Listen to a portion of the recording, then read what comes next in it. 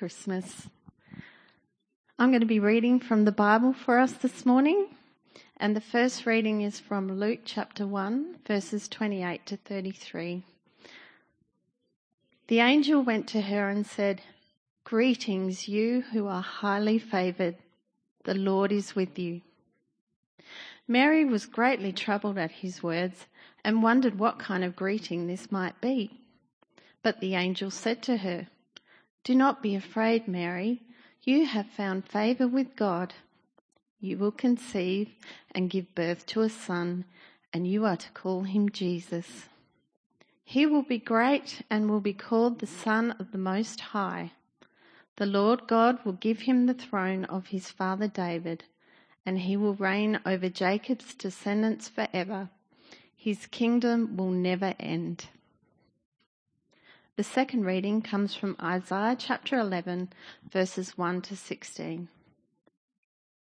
A shoot will come up from the stump of Jesse, from his roots a branch will bear fruit.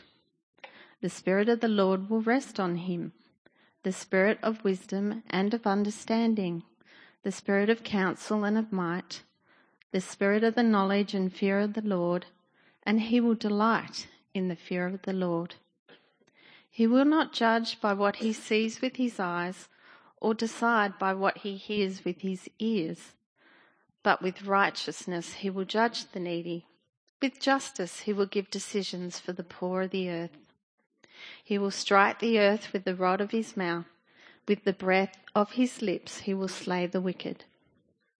Righteousness will be his belt, and faithfulness the sash around his waist.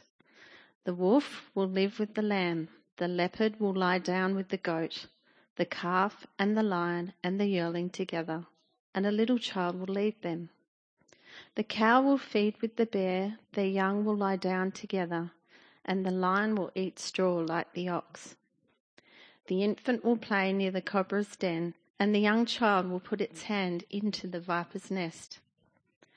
They will neither harm nor destroy on all my holy mountain, for the earth will be filled with the knowledge of the Lord as the waters cover the sea. In that day, the root of Jesse will stand as a banner for all the peoples. The nations will rally to him, and his resting place will be glorious.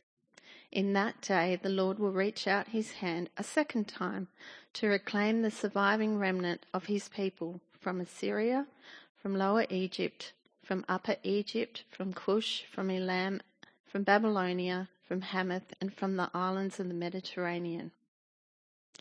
He will raise a banner for the nations and gather the exiles of Israel. He will assemble the scattered people of Judah from the four quarters of the earth. Ephraim's jealousy will vanish, and Judah's enemies will be destroyed. Ephraim will not be jealous of Judah, nor Judah hostile toward Ephraim. They will swoop down on the slopes of Philistia to the west. Together they will plunder the people to the east. They will subdue Edom and Moab, and the Ammonites will be subject to them. The Lord will dry up the gulf of the Egyptian sea. With a scorching wind he will sweep his hand over the Euphrates River. He will break it up into 7 streams so that anyone can cross over in sandals. There will be a highway for the remnant of his people that is left from Assyria, as there was for Israel when they came up from Egypt. Well, good morning and Merry Christmas. My name's Stephen, one of the ministers here. Do you know that next year it's going to be 170 years since the Eureka Stockade in Victoria? I thought that was a very Christmassy sort of way to start, but if you thought your December was chaotic, imagine what that would have been like for them in December 169 years ago this year. But in Victoria there was this pretty serious uprising. Disgruntled miners, sick of paying too much taxes, sick of heavy-handed policing, rebelled. They created their own flag. You can kind of see a depiction of it here. Swore allegiance to it, and then they took their stand. Now, what we saw in that little bit of the Bible that was read for us in Isaiah before is actually, it talks about Christmas a little bit like this. a little bit like the raising of a flag. Now, I'll explain that in just a second. But it's amazing the way that flags can capture the energy, the emotion of a movement, for better or worse. So even now, the Eureka flag is a flag that's charged with energy and emotion. Now it's not so much rebelling against oppression. Now it's more, you find it flying behind utes of people rebelling for less obvious reasons. But for better or worse, it's still a symbol charged with energy. Some flags are so negatively charged with energy that you can almost feel it. If I show you the ISIS flag or the Nazi flag, they communicate to us hatred or evil or death. But some flags are the opposite. They capture the power of a movement for good. Think of the Black Lives Matter flag, which captures the energy of the equality of all people and the need to get rid of racism everywhere. Or even think of the Red Cross flag, a flag that communicates a message that can turn away bullets or tanks or even bombs. In this part of the Bible that we're looking at today, the coming of Jesus is talked about like a flag that's even more powerfully charged than these flags. And a flag that captures a vision for this world that's even more beautiful than any of these flags. It's a flag that's raised in the mess of this world and yet promises a greater, very different future. A couple of Christmases ago, we looked at Isaiah 11 and we focused on the first half of it. So today we're going to focus on the second half of that chapter that was read before. So have a look at how the second half starts in verse 10. It starts, "In that day, the root of Jesse will stand as a banner for the peoples." Jesus coming, we see here, is a banner raised before us. Here at church, we've been looking at the book of Isaiah, but you might be just with us for today only, for Christmas. So let me just give you a very quick background to what's happening in this book. Isaiah is writing over 700 years before Jesus was even born. 700 years, over 700 years. And he's writing in an extremely tense time in Israel's history. We kind of feel that we live in a tense time, and we kind of do in some ways, with climate change and pandemics and wars at the moment and democracy being challenged, and even with the rise of technology and AI. But still, I reckon they had it much worse than us. The tense time in history for them was the rise of the world's first real empire, Assyria. Their world was changing so that no longer did they need to just fear their near neighbours. Now they needed to fear people from a far off, foreign, distant land that were bent on ruthlessly dominating the world.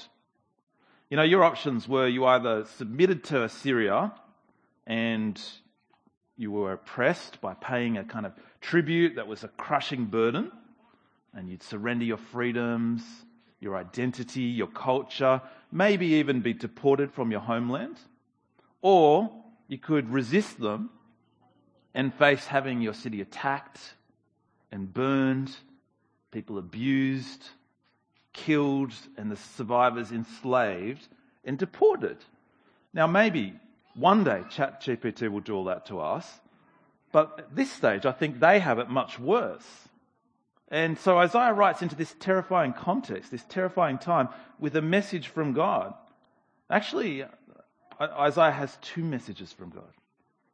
His first message is that if they just turn to God, if they just trust him, he would keep them safe through this dark time. He'd keep them safe from the Assyrians. That's the first message, but God knew that they wouldn't listen to that message. So he sends Isaiah with a second message at the same time, which is God's message to them is saying their rejection of him is going to lead to them being cut down like a tree by the Assyrians and by the next empire that would come after the Assyrians. But out of that mess, growing out of that stump, God in his own time was going to grow something beautiful. And in verse 10, the metaphor shifts, the metaphor changes. And it becomes that instead of from a stump, something beautiful is going to grow, it becomes in the mess of this world, a banner, a flag is going to be raised. He sees a different future where the root of Jesse will stand as a banner for the peoples. Now, Jesse was the father of Israel's most famous king, David. And David, he represents the glory days, but he also represents the glory days gone wrong. But Isaiah sees a very different kind of king is going to come. Still of the same root stock as David, but a king who's very different to every other failed leader. Now this is Isaiah here seeing Jesus. Jesus, a descendant of David. He's seeing Jesus is going to be a king like a powerful flag raised in the midst of a fallen world. And in this passage we see three things that Jesus stands for. So first of all, we see that Jesus stands in the midst of this world as a banner for all peoples. Jesus signals that God stands for all. So look again where we see this in verse 10. In that day, the root of Jesse will stand as a banner for the peoples. The nations will rally to him. You know, I was surprised at the Eureka Stockade. It's estimated that over 10,000 people swore allegiance to the Eureka flag. And that's like 5% of Victoria's population at the time. So I was thinking about it. That would be like 90,000 South Australians taking up a gun and forming a barricade on North Terrace outside Parliament House and rebelling against the government. It's huge, really. But it's nothing compared to what Isaiah sees going on here. Isaiah, he looks beyond the failures of the kings of his time, and he sees a king who'll rally not just one nation against another nation. He sees a king who will rally the world to his side. And what Isaiah sees here is exactly what we see Jesus doing in this world today. Jesus is a king who rallies not just Jews, not just Europeans or Westerners. He is a king who brings people from every nation, tribe, and language. In Africa, in South America, huge numbers have rallied to Jesus. In China even, more people have rallied to Jesus than there are people in all of Australia. Even in extremely hostile nations like Iran and Afghanistan, there people rally to Jesus. He captures the nations to his cause, but not with brutality and force, but he captures the hearts of people because he stands for all people. And this brings us to the next thing that Jesus stands for here. Jesus stands in the midst of this world as a banner for a better future. This is our next thing that we see. Jesus coming signals that God stands for a better future. Now the whole book of Isaiah paints that picture, but here we get just a taste of it in verse 10. We see, in that day the root of Jesse will stand as a banner for the peoples. The nations will rally to him, and his resting place will be glorious. Now, this isn't talking about his resting place like a tomb. This is talking about the kind of kingdom that he's building. His kingdom will be a place of rest. His kingdom will be even better than the glory days of the past.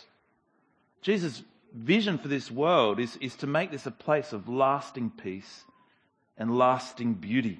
Not a place of destruction like the Assyrian Empire. Not a place of greed and selfishness and loneliness like we see in many of the empires today. Jesus is bringing a very different way of existing in this world, a way of unending peace, a way of meaning and joy and life, and he stands as a banner to that. And this brings us to the third thing that we see that Jesus stands for here. Jesus stands in the mess of this world as a banner for second chances. Jesus coming signals that God stands for second chances. Now, as I was thinking about this, I thought, I don't really like second chances in a way, because I feel like I always seem to let people down in threes. It's a bit superstitious, I know, but when I get a second chance, I sort of think, oh great, there's 2 more times I'm going to let them down. I feel the pressure. But this kind of second chance that Jesus stands for is not like that. What he stands for is a second chance that can't fail. Because it's a second chance that's not dependent on anyone but Jesus himself. Look at where we see this second chance in verse 11.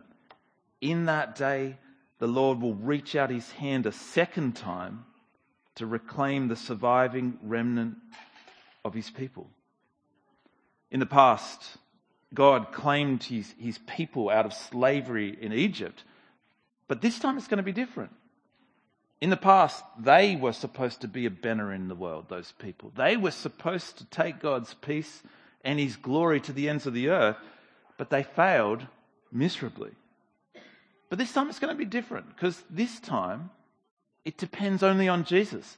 They're not the flag raised in this world. We're not the flag. Now the flag is this coming king. Jesus and what he's bringing to this world can't be threatened by them or by you or by me or by anyone. So that's the message we see here in that second half of chapter 11 in Isaiah. That's the message that Isaiah is telling us that Christmas sends us. But have we understood what it means for us? The other day I had a smoke detector going off in my house. It wasn't the usual chirping that seems to start only ever in the middle of the night for some reason. This was full on going off, and so it came out. There was no smoke anywhere, so I changed the battery. It was going off again. My ears were ringing from it, so I had to change the whole thing. But there was just no way to ignore it. My brother-in-law was telling me a couple of Christmases ago, he had a smoke detector go off on Christmas night. And so he came downstairs reassuring his kids as he went that everything was fine, that it was nothing. But then when he got to the dining room, he'd found that someone had left a candle going, and it was a candle in a coconut shell. So it had burnt down, set the coconut shell alight, and then set the whole table alight, and the flames were reaching to the ceiling. He was incredibly lucky that a smoke detector is a signal that you just can't ignore, even when you want to. Jesus is a signal like that from God. He's a flag raised in the world that can't be ignored. We should realize that to ignore him, according to this picture that's created here in Isaiah, is actually not to ignore him. It's to defy him. The way God sees it is that Jesus' coming is such a clear signal to us that we either stand with him and stand with his vision for this world of peace and truth and justice and beauty, or we stand against him. That's what Isaiah's message means. That's what he says the meaning of Christmas is. Jesus' coming, it asks us, are we going to rally to him? Are you? I read a book recently called The Air We Breathe.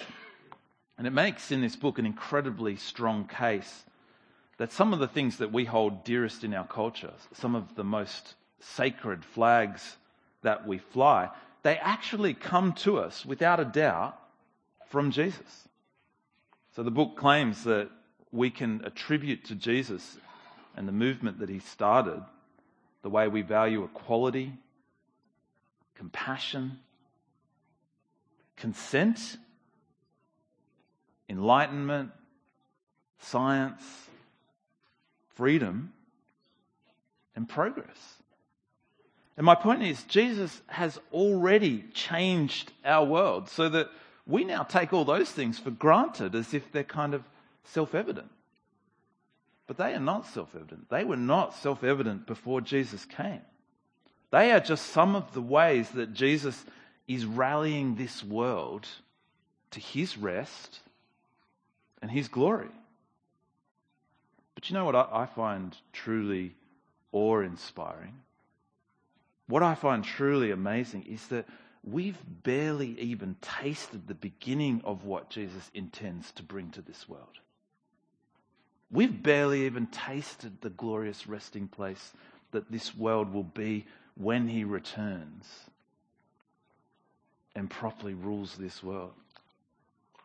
You know, what other whatever flags we might want to raise in our lives and rally to.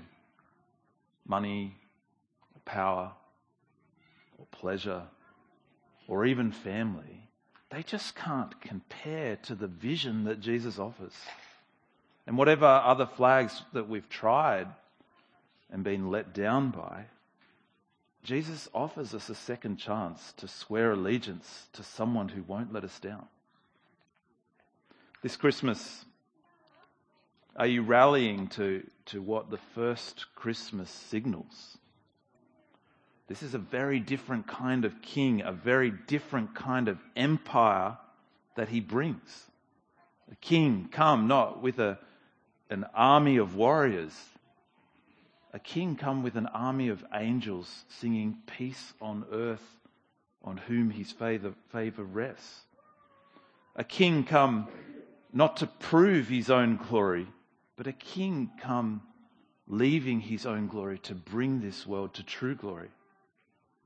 And a king come not to capture us to his vision with brute force, threatening death, but a king who captures us by offering his own death in our place for our rebellion against God. So let me ask you one last time what Christmas asks every one of us. Are you going to stand with this king, or are you going to stand against him? Let me pray for us. Father, we thank you for the amazing truth that Christmas is, the flag, the banner in this world that it is, that a king has come, and that with him comes an empire completely different to every other kingdom, country, nation or rule in this world. A kingdom of lasting rest, a kingdom of what's truly glorious. Lord, help us to see that with this king comes a choice for us as to whether we rally with him or rally against him. We pray, Lord, that would be something that goes on in our minds and hearts and lives, something we consider. And we pray, Lord, that you would help us to rally with this king and know this rest and this glory with you for all eternity. Amen.